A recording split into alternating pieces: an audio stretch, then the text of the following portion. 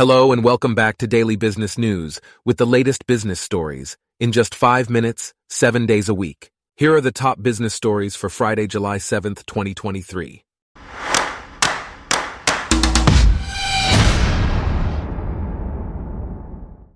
Today's episode is brought to you by Blogcast, your personalized audio feed, available on iPhone and Android. PrideStaff has launched a new division in their Fort Lauderdale office, specializing in accounting and financial staffing. The division aims to provide expanded services for local companies seeking finance specialists. Led by bilingual senior staffing consultant Diana Hidalgo, the team plans to offer specialized solutions to employers and professionals in the financial and executive search arena. PrideStaff Financial was created to address the specific staffing needs and challenges associated with accounting and finance. With over 40 years of experience in the staffing industry, PrideStaff combines the resources of a national firm with the personalized service of smaller firms. In other news, William D. Cohan, founding partner of Puck News, has criticized Fox's corporate culture and its lawsuit with Smartmatic, a voting machine manufacturer. He also discussed CEO turnover trends and the problematic culture at Fox, including the lawsuit against Smartmatic and the exit of Fox News CEO and chairman Rupert Murdoch. Meanwhile, Currys, a retail company operating in the UK, Ireland, the Nordics, and Greece, reported an annual loss before tax of £450 million. The company's shares fell by 11% due to low consumer confidence and high inflation. Currys plans to cut costs and reduce pension contributions in an effort to strengthen its balance sheet and keep prices down. Despite these measures, the company's energy and wage bills remain high, with salaries rising significantly in the past year. In another development, Samsung Electronics is expected to see a 96% drop in profit for the June quarter, the lowest in over 14 years.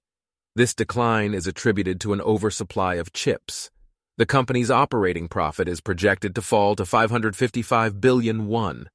Samsung is also set to launch its latest foldable smartphones earlier than usual, hoping to beat rival Apple to the market. Job openings in the United States fell by 500,000 in May, signaling a potential loosening of the ultra-tight labor market. The Labor Department reported that there were 9.82 million job openings, down from the previous month. However, conflicting signs about the labor market's direction have emerged, with ADP reporting a significant increase in private sector jobs in June. The ISM Services Index also showed expansion, while the Prices Index fell slightly. Notion Capital, a London-based software startup investor, has raised $327 million for its fifth and largest fund. The fund focuses on software as a service and fintech companies in the United Kingdom and Europe. Notion saw commitments from existing investors as well as new funds. The company plans to promote internal talent and expand its team. In China, the Communist Party is exerting more control over businesses, pushing for party organizations to be embedded within companies. State-owned enterprises have been required to include the party in their charters since 2012. Foreign-invested companies are also facing pressure, with the party gaining influence in boardrooms and on factory floors.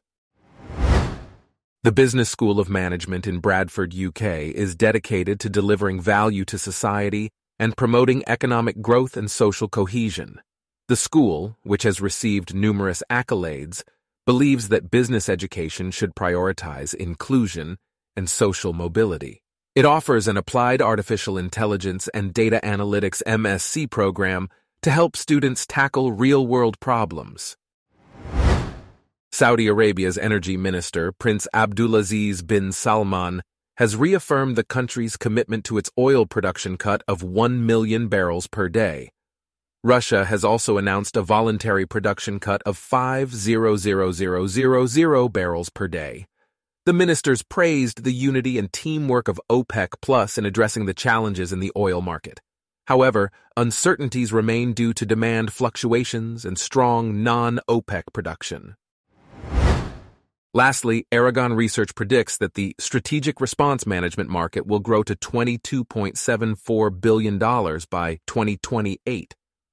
The market category of strategic response manager combines content automation with collaboration, knowledge, and project management. Aragon Research provides research and advisory services to help enterprises make better technology and strategy decisions. The report suggests that leaders should consider SRM as part of their business transformation strategy. Our top business stories for today are brought to you by Blogcast, your personalized audio feed. Download the free Blogcast app on your iPhone or Android today. If you enjoyed this, please consider listening to our other podcasts: Daily Tech News, Daily Science News, Daily Lifestyle News, and Daily World News. Thanks for listening. Blogcast.